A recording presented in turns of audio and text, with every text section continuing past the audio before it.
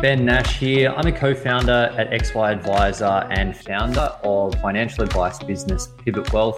My business baby I started from scratch a bit over 6 years ago. In that time, I've leveraged some of the learnings of the XY community to scale the business and become one of the better known financial advice businesses for high income accumulators. You can join me each Tuesday as I have the privilege of interviewing some amazing people where I'll selfishly be able to continue my personal journey to improve every aspect of my advice process, and hopefully you can learn a few things on the journey as well. Jump over to xyadvisor.com if you haven't signed up already to share and learn from other advisors, or simply download the app.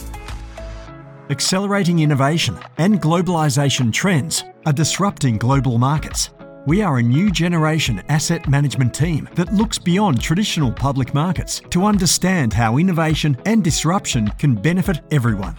We are uniquely structured to solve the underweight to accelerating global innovation as we transition from Web 2.0 into Web 3.0. Our competitive advantage lies in the integration of our deep asset management and technology expertise under one aligned group to capitalise on the exponential opportunities of Web 3.0. The opportunities are for everyone. Invest different with Holon. Hey guys, Ben Nash from the XY Advisor team, and today I'm really pumped to be here with James Wrigley. James is the principal advisor at First Financial, or one of the principal advisors at First Financial. He works with high-income families and retirees, helping them be smarter with their money. He recently has taken over TikTok, so we're going to dive a little bit into that, as well as talk about some of the things that James is focused on now. James, thanks for joining us, buddy. Hi, Ben. Thank you for having me here. It's exciting to speak to you. Watched you on LinkedIn for quite some time. It's good to finally meet you, actually, and have a chat. So thanks for having me here.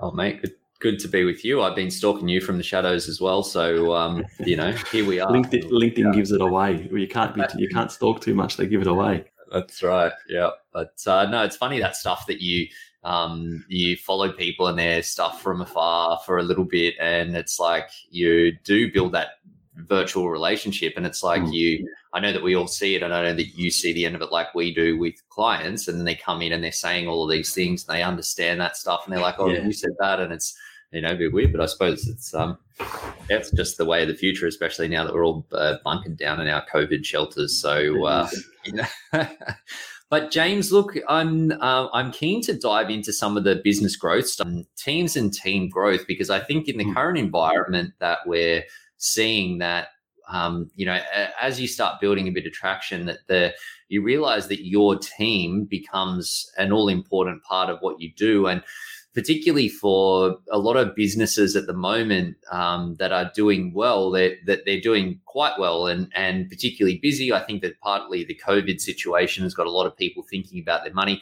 Obviously, you're probably across them as well, if not better than I am, but some of those saving stats for households, that people have got a few extra pennies in the bank, which is, when it's earning 0.5% in a bank account, that they're realizing that there's an opportunity there or an issue that they should be addressing.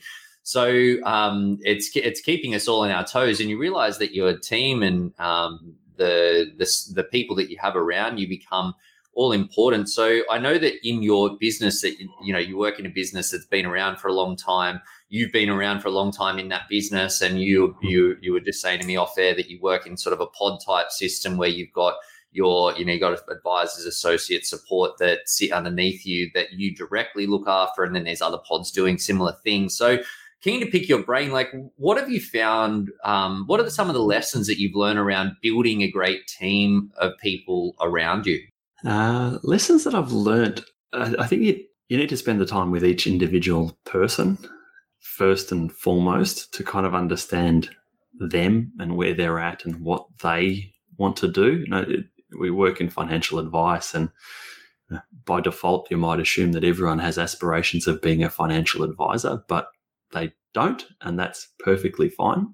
So I spend a lot of time with my team just working through what they each individually want, and that's nothing new. Hopefully most people are doing that with their teams, but how can I kind of help you be the best version of you in whatever job it is that you want to do? So whether it's if you want to be an associate advisor for your career, fantastic. How can we support you and continue to grow? Because I think once people stop growing, that's when they start to get bored and look elsewhere. So how can we support you to continue to be the best at what you want to be and continue to challenge you so that you want to keep showing up for work each day, particularly at the moment when we're not all getting together in the office. So I'm in Melbourne. We are slowly getting back into the office, but like I was in the office 3 days last week, and I think Wednesday was the busiest day. There was 5 of us in the office, whereas before COVID, there would have been 50 of us in the office. In the First Financial is a business of about 50 people. So it is challenging, but kind of making that time to just check in with each individual person and what do they want to do and how can we continue to support them. That's the best I've been able to come up with in the last couple of years. It's worked okay. My team's going along all right. I've had some people come and go. Actually, I'll maybe talk about that later on. My team had a big changeover in the last 12 months prior, but yeah, seems to be going okay now. Yeah, look, I think that the COVID situation has got a lot of people, one, that it changes the work dynamics and how we're working, who we're working with, businesses, I think in particular, my own included, like, especially at the start of lockdown, so much uncertainty out there. The world sort of seized up a little bit, and that really, freaked me out. I think it freaked a lot of people out, and a lot of businesses were making sure that we were, doing all the things that we could to set up for the future. It also is a situation, especially when you're forced into remote working without a considered sort of calculated approach to get there, that it can and did, I know for us, like highlight some cracks and gaps in terms of how we were doing what we were doing. But interesting what you say, because I think sometimes it's the simplest things are the best things and the most effective things. I know that we see that when we're talking with our clients. It's like, what's one of the most powerful things you can do with your money? Well, it's spend less than you earn and then just invest, regularly and consistently. Like it's sometimes not earth shattering, but there are things that it's easy to get caught up in all the hype and, all the shiny objects that you can do it. And then you can lose sight of the basics. And that's when those cracks turn into crevices and, it creates further challenges from there. Exactly. I'm keen to pick your brain, and you mentioned that this might tie in with what you mentioned around some of the changes in your team, but from a recruiting and hiring and onboarding perspective, I know it's something I feel like we've been hiring for a couple of years for advisors in particular.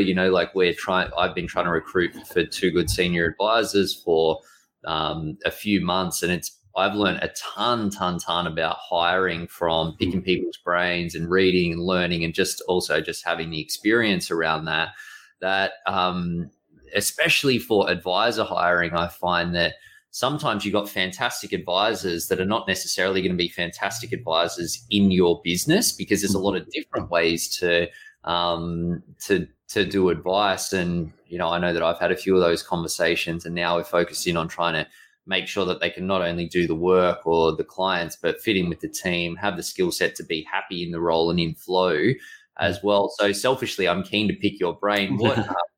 What tips do you have there when it comes to effective hiring and advisor hiring? Yeah, I see your name on LinkedIn. It seemed to me from the outside is that you were hiring every single advisor in the country. You're building this army, or you're really trying to find the right person. So in our business, we very rarely hire a financial advisor. Very, very rarely. I'd be able to count on one hand the number of times we've hired an advisor in the nearly 15 years that I've worked in the business. So what you're saying is I'm screwed. Is that what you're saying? Well, we kind of have the luxury. First Financial, in different names, is a bit older than your business. We have the luxury of a big team, and so that does 2 things. We would typically hire 2, maybe 3 type university grads each year into our client services team. Some of them will stay, some of them won't. But we tend to hire internally. And so we're more often hiring in at that kind of client service manager type level into our client services team. And then we grow them through the business. We were talking off air about the First Financial Way meetings that we have about, this is the particular way that we would like to explain certain topics to clients so that they're getting a similar kind of message. And so they're growing in their learning and their understanding, as well as their careers through First Financial. So most people tend to come in there and then they progress on to be associate advisors, and they'll do their few years as associate advisors. Now they're having to do their professional year studies as well, and then ultimately become an advisor. I've actually had, and kind of you're doing this already anyway, it doesn't help. I've actually had a lot of success in the last 12, 18 months or so. We've hired some really amazing people that have come about just through my LinkedIn network. And so I started putting content out on LinkedIn to try and attract clients and say, look, I'm talking about these types of things and it's going to attract a certain type of client. And eventually they start to reach out. I put out an ad. So one of the advisors in my team was going on maternity leave. Her associate advisor had just resigned, and we were looking for a replacement that was going to be a bit of a hybrid to be an advisor to some of Steph's clients when she went on maternity leave, as well as being an associate advisor for some of these other clients. And the guy that joined us had just saw my post on LinkedIn, had watched a lot of my stuff before, and then it was only because of my post on LinkedIn went to the job ad on Seek and put in an application. And since then, we've had another few other people have joined in different areas. We've had a really great new hire in an associate advisor in our business, someone else in the client services team that have just come through that network, but they've been seeing the stuff that I'm talking about and the stuff that we're doing. You go, oh, that's really interesting. And they kind of gel with it and then have applied for jobs and have been absolutely amazing people in the team. So it's happened that way. We're finding recruiting through recruiters. It's not the recruiter's fault, but the market's really tough out there for client service managers, for associates, for advisors.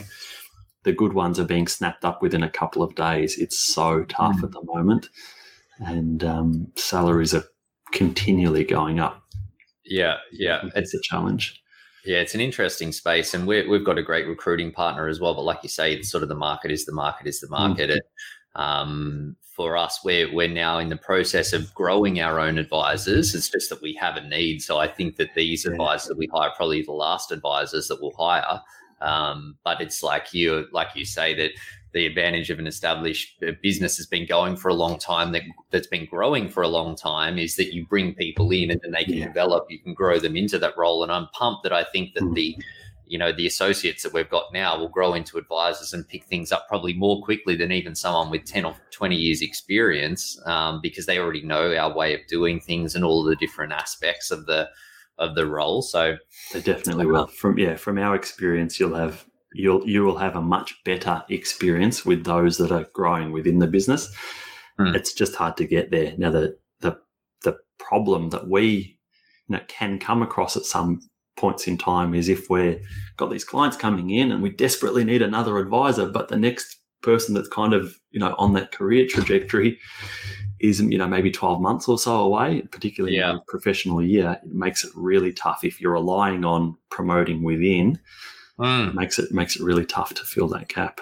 Yeah. You definitely need to make sure that you got plenty rising up to fill things at the right time. So, well, hold the phone on that one, James. I'll be sure to fill you in when we crack the code.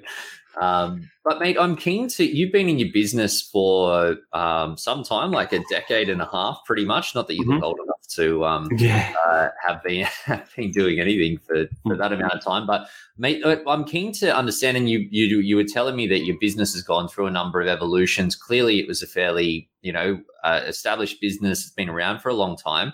Yep. The question that I sometimes ask in these conversations is like, how have you built out the service solution? But what I'm keen to hear from your side of things is like, what's changed in that time? What have been the key progression of what you're actually delivering, what problems you're solving, and how you're going about it in the time that you've been in your business? Look, I think for the most part, the broader First Financial business is still working with the same demographic of client that we always have. So we have a long history, and then in the part of the business that I work in, a long history of bank execs retiring, lots of money in super, hundreds of thousands of dollars in bank shares, and saying, James, what do I do now? I'm used to collecting my salary. What do I do? How do I reshuffle things? So we're still now, like, there's just this, there's always new 60-year-olds or 65-year-olds that are faced with those same type of problems. And so sure, the way that we deliver advice is a little bit different now than what it was, but it's still solving that same type of problem.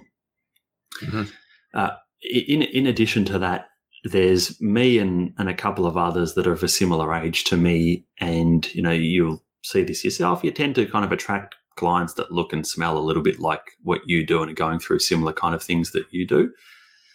So I now find myself working with a whole lot of higher income families. They're late 30s, early 40s, a couple of kids. They're often at school. They've got their house. They've settled into it. They've got some money in their offset, and they're saying, "What's next?" We've bought the house. Kids are settled. We've done all those things that someone's told us we should do, all of these kind of life events, and it's how do we make the most of the financial position that we find ourselves in now, so that when we are 60 or we are 65 or we are 70, we can have that ideal retirement whilst enjoying life now. It's this kind of balance of spending time and money on doing things now versus later on. We never used to do much in that space, so doing a lot more there now.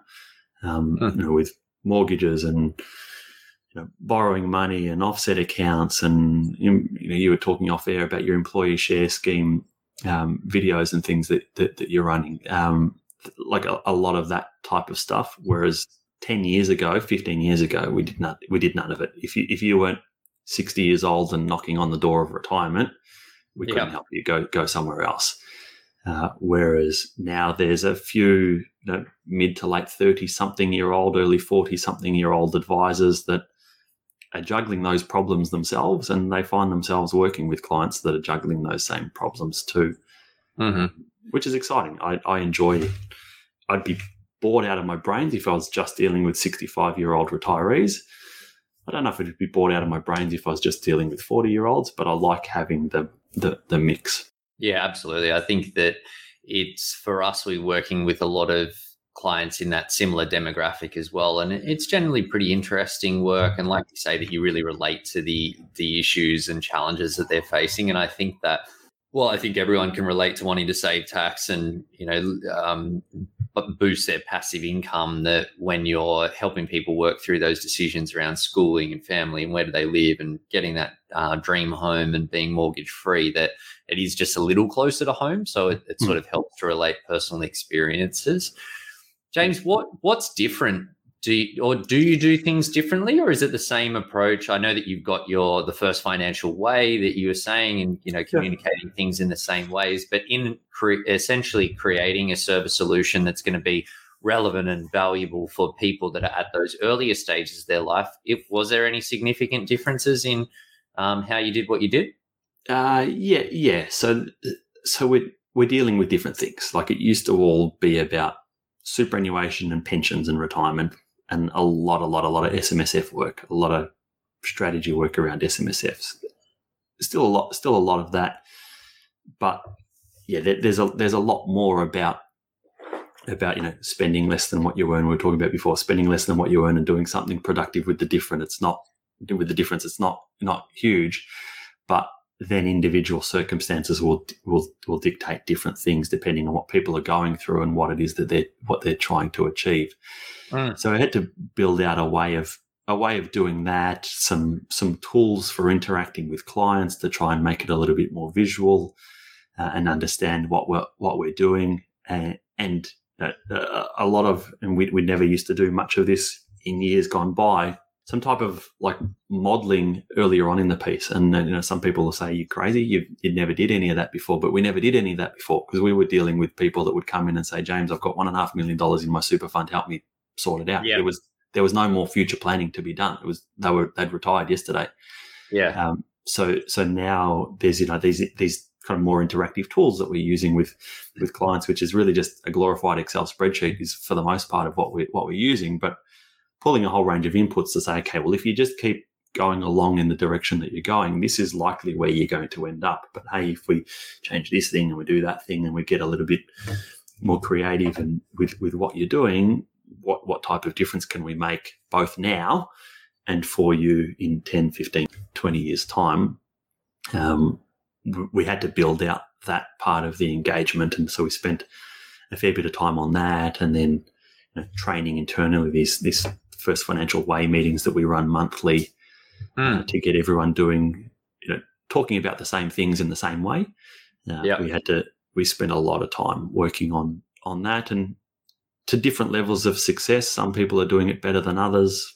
When you've got 16 or 17 advisors in the business, that's always going to be the case. Not everyone's going to be doing the same things at the same time, but at least everyone's got the tools to be able to do the work if they choose to be engaging with those types of clients. Yeah, I've found that for the younger ones in particular, that scenario stuff is really key and what they want. And it actually blows me away that people still make such big decisions without having that in place. Like people talk about you're buying $1 million property or a $2 million property, and they're doing it from sort of like, oh, I think that works, or my mortgage broker said this are the payments at this level, and I think that sort of fits. That it's just like, holy crap, like these decisions are so big and impact you for like a decade or a couple of decades potentially. That it's sort of when you see the power and what people change when they do have that clarity, then I just wonder like how it just seems crazy that people do it without it. So you get you just constantly bring it back to this idea of why. You'll come across people who've got their house and bought an investment property. Why? Like, what is it that you're trying to achieve by buying this investment property? On negative gearing. Okay, well, let me tell you what negative gearing actually means. And unless you're getting growth on the other side, then you may as well just be donating money to a charity. So bringing it back to this why thing and having these tools to interact with the clients earlier on in the piece is really powerful. And people listening will be saying, "You're mad. We've been doing that for years." Yes, we hadn't been, and now we do. Oh, nice. Yeah, no, it's definitely the way of the future. But James, I'm keen to shift gears a bit and talk about sort of marketing and business growth. I know that you've been at it for a while. I'm keen to hear, like, from your side, what are the channels that have worked for you, and what have been the key drivers of the growth of your client group over time? Yeah, so by and large, most of it's referrals from existing clients. So that's where most of our new client work has come from historically. A few years back, I had this kind of thought go off in my head that I had a really good year, 1 year from a new client point of view. I had lots of referrals from a particular accountant, which was fantastic. But I had this kind of thought went off in my head to say, what if for some reason this accountant doesn't like me anymore? He likes the other guy better, and all of a sudden he starts referring all of this work somewhere else. And so I didn't want to be reliant on new client work coming to me from like one particular source. I wanted clients to come and work with me because they wanted to work with me, not because someone told them that they should come and work. And then, seeing all this stuff, Gary V and his, videos and stuff. And I'm going to try this social media type stuff and started posting things. And so it's been going for years now that I've been doing it. It started with LinkedIn initially, mainly because no friends or family saw my LinkedIn stuff. So I could, I wasn't likely to go to mum and dad's place on the weekend and they say, "Oh, I saw your video," and like laugh at me. So I was trying to avoid that. So I tried, I did written posts on there, shorter form videos, the live ones. Like I know you do a lot of live ones, and that the live, I found the live video itself on LinkedIn, like that itself was almost a waste of time, but using the audio for a podcast, putting the video on YouTube, chopping up a particular segment and making it short, like if you're repurposing that, then it became worthwhile. I've had, I had a meeting with someone last week that said, I reached out to you because I'd seen your videos on YouTube. Like I got a whole 140 people that subscribe to my YouTube channel. There's hardly anyone there, but the videos that are there were all either interviews or longer live streams that are done on LinkedIn and put them there. So that was worthwhile. And then more recently, LinkedIn's been driving a lot of new client work for me. In the most recent fortnight, 2 to 3 weeks, it's been TikTok, which is just completely unbelievable to me. I put up a video a few weeks ago about how do you go from having the house that you live in with a mortgage to that upgrader house, and you want to keep the first one. How should you go about doing that with your mortgage and your offset accounts and those kind of things? And that video blew up. I went from about 120 followers on my TikTok account to I think I'm about 7,500 now in the last 3 or 4 weeks. And the number of new clients number of people that have been booking in phone calls to have with me to ask some questions, and some of them are progressing to advice is just unbelievable. I can't even comprehend. It's huge. Yeah, that's amazing. And so, because you've only been at it for how long on the TikTok? I'd had the TikTok account since some point last year, but I wasn't really using it. I just joined TikTok because I saw this thing, and I put a couple of videos, and you might get 100 views or something. They just didn't go anywhere. But I had one video that's, I think it's up to something like 70,000 views by now, and that kickstarted a whole lot of people connecting with me. And then you get a lot of people asking questions, and TikTok has this amazing feature where you can reply to the question with a video. So someone will ask some question, and I just point the camera at my face and spend 30 seconds to a minute and a half responding to their question. And that then drives more questions. And so now I'm finding that I'm probably doing, like I might do one original video a day and maybe 3 or 4 responses to questions each day. And I've been doing that for the last 3 or 4 weeks. And yeah, we're getting lots and lots and lots of people inquiring, like reaching out directly from TikTok to book in meetings. Our our contact us web form that we have on our website is just like we've had 4 times as many people, go through there than what we normally would. It's amazing. Yeah, wow.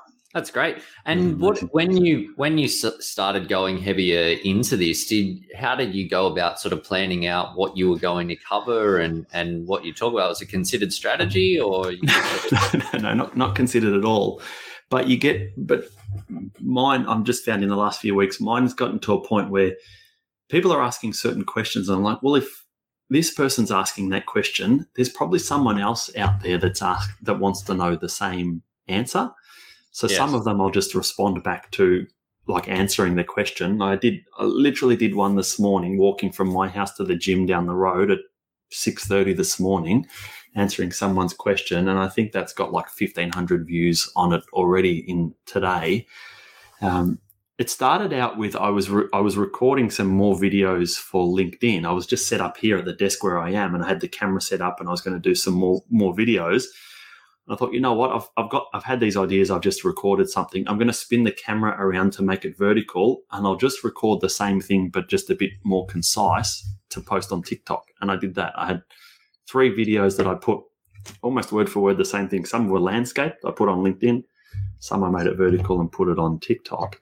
And one of them happened to get some traction, and it's built up the following from there. So as far as TikTok goes, my page is tiny, but it's more than our financial planning business can cope with.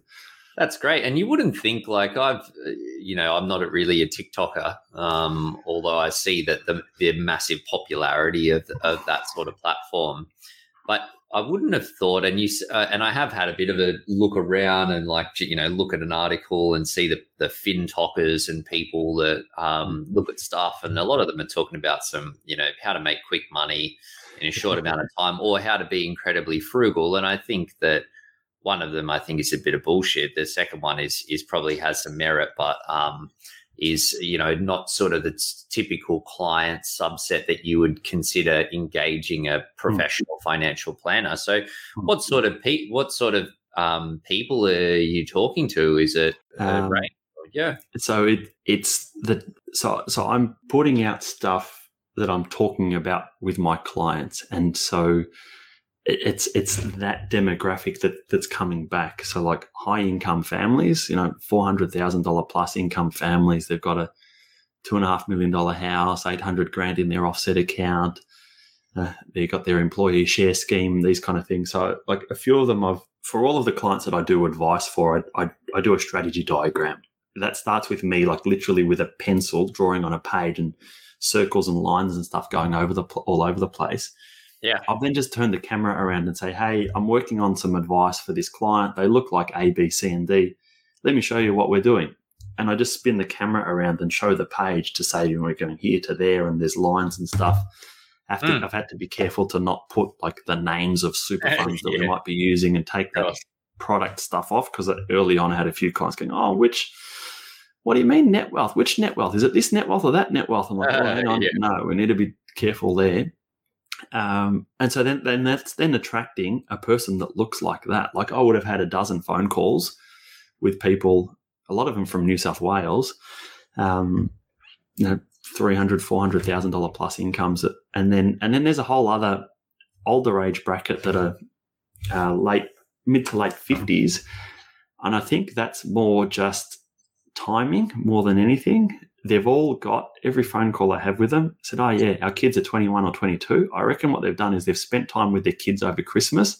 They've seen their 21-year-old daughter doing these videos and they're going, what the hell's this?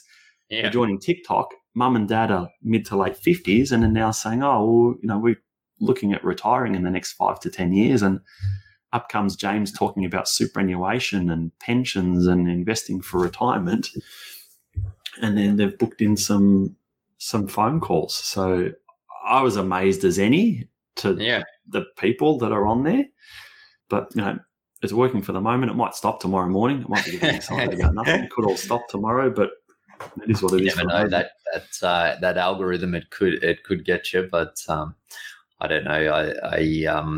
It sounds like it's delivering some great results, and it's interesting to hear, especially with the older demographic. I wouldn't have picked that those you would think people in their 50s and 60s are cruising TikTok looking for how to retire or their super. Like questions about when can I access my super and the age pension, and what if I take out all my money from super to buy a house? Can I then claim the age pension after? Like all of the lots of these types of questions popping up all the time from 60-year-olds. It's amazing. Yeah, interesting. And look, I think that, it's one of the things that I struggle with a bit is, and we do a lot of content marketing, but it's hard to be present everywhere all of the time. And I love a good process, so I try to put a process around our marketing. But, how have you tackled over the last little bit? You said you've gone through a bit of a progression between different platforms and channels. Like, how do you actually tackle it so that you're doing, the things that are delivering results, but without trying to be everywhere all at once and ending up being nowhere at any time? So the repurposing of content is really important. So I'll do a video and put it on LinkedIn, and then I'll put it on my Instagram page, and some of the longer stuff. It might have been a live stream that'll sit on my LinkedIn profile, and anyone can go back and view the live stream, but then using that audio on a podcast. So just trying to put this content in the places where people might want to consume it, and everyone's going to be different for that. So just trying to put it in these different places. But then if I'm putting the same thing in different places, then I'm not having to reinvent the wheel each time. I'm not having to come up with a new idea to talk about in half a dozen different places. And then it's just time. So I do it all myself. Like we have, First Financial has a marketing group, I guess, that we work with that help, write articles for our newsletter and keep our website up to date and coordinate all of that type of stuff. But the James Wrigley social media things, that's all me. And it used to be when I was commuting backwards and forwards from the city on the train, I used to spend my time on the train doing it. So I'd record a couple of videos on the weekend, and then I'd sit on the train and I'd just edit them. I did everything on my phone. I'd edit it on my phone and turn it, put captions and stuff on, do it on my phone. So I was using that time backwards and forwards for it. Now that I'm not going into the city quite so often at the moment, it's a bit tougher. All happening on that walk to the gym, mate. Yeah, the walk to the gym. And I guess that's where TikTok makes life a little bit easier. It's nowhere near as polished, and no one's expecting it to be anywhere near as polished. Yeah. I can have just rolled out of bed and my voice is croaky walking to the gym, and that's perfectly fine. No one cares. I'm sure no one would care on LinkedIn either, but I don't know. I just have a perception that people would. Well, that's the thing. And I think that with the content marketing, and I see the stuff that we do, it's just that constant virtual tap on the shoulder. And, maybe people pay attention, maybe they don't, but you're just there. And sometimes it's just, they might not even listen to a video, but they'll see the headline, or they see the grab or the hashtag or something like that. That sometimes it's just, that's enough. And yeah, I think it's easy to, I know that when I first started doing content, I was trying to, script videos and like nail them out and chopping together sentence after sentence and green screens and all this stuff. And really, like, you just go, okay, well, there's a phone or there's a webcam, like fire that bad boy up and off you go. And, it's going to connect with people if you hit the right person at the right time with the right message. And it probably doesn't matter too much what's happening behind you, or whether there's some guy drilling in the roof above you, although maybe that matters a little bit. But it's sometimes, like I say, that's enough. It is, yeah, it is. And it's just, I've had a few conversations with people that have reached out from LinkedIn that said, I've seen your stuff for like 4 years, or, we connected so long ago and I've no interaction with them whatsoever. But it's like, if James's face keeps popping up, he must be doing something all right. Otherwise, he would have gone out of business. And if he keeps showing up, well, then it's this whole kind of know, like, and trust thing. If he keeps showing up, you just subconsciously, they build a level of trust, and eventually, when the time's right, we'll reach out. That's right. Yeah, I think that when it comes to content marketing in particular, there's so many fly-by-nighters that people come and they talk a big game and they're spouting off this stuff, but then they go away or things change and they just don't focus on it. Whereas when you're just consistent and there, that people see it and go, oh, that person, they don't look crazy, or they don't look too crazy. And then it's just like 6 months later, a year later, 2 years later, 3 years later, 4 years later, like, you're still there. And they're going, okay, well, no one's throwing stuff at this person. Like you say, they haven't gone out of business, so they must be doing something okay. Maybe it's worth a conversation. Yeah. But mate, I very much look forward to our next conversation where you can tell me about the TikTok domination and how that's progressed. But really appreciate you sharing your insights. It's great to see it coming together. My last question for you is that if you could go back to your, little James, the advisor, first starting off fresh-faced in what you were doing, what would be your one piece of advice that you would give yourself? I'd say just take your time. Like, it will happen, and you'll eventually get there and feel like it's only just the beginning. Like, I've been doing this for a while now, and things that are, things that are happening this year versus last year versus the year before, every year kind of just feels like the beginning. Things that just keep getting better. So just take your time. There's plenty of time ahead of you. It doesn't have to happen tomorrow.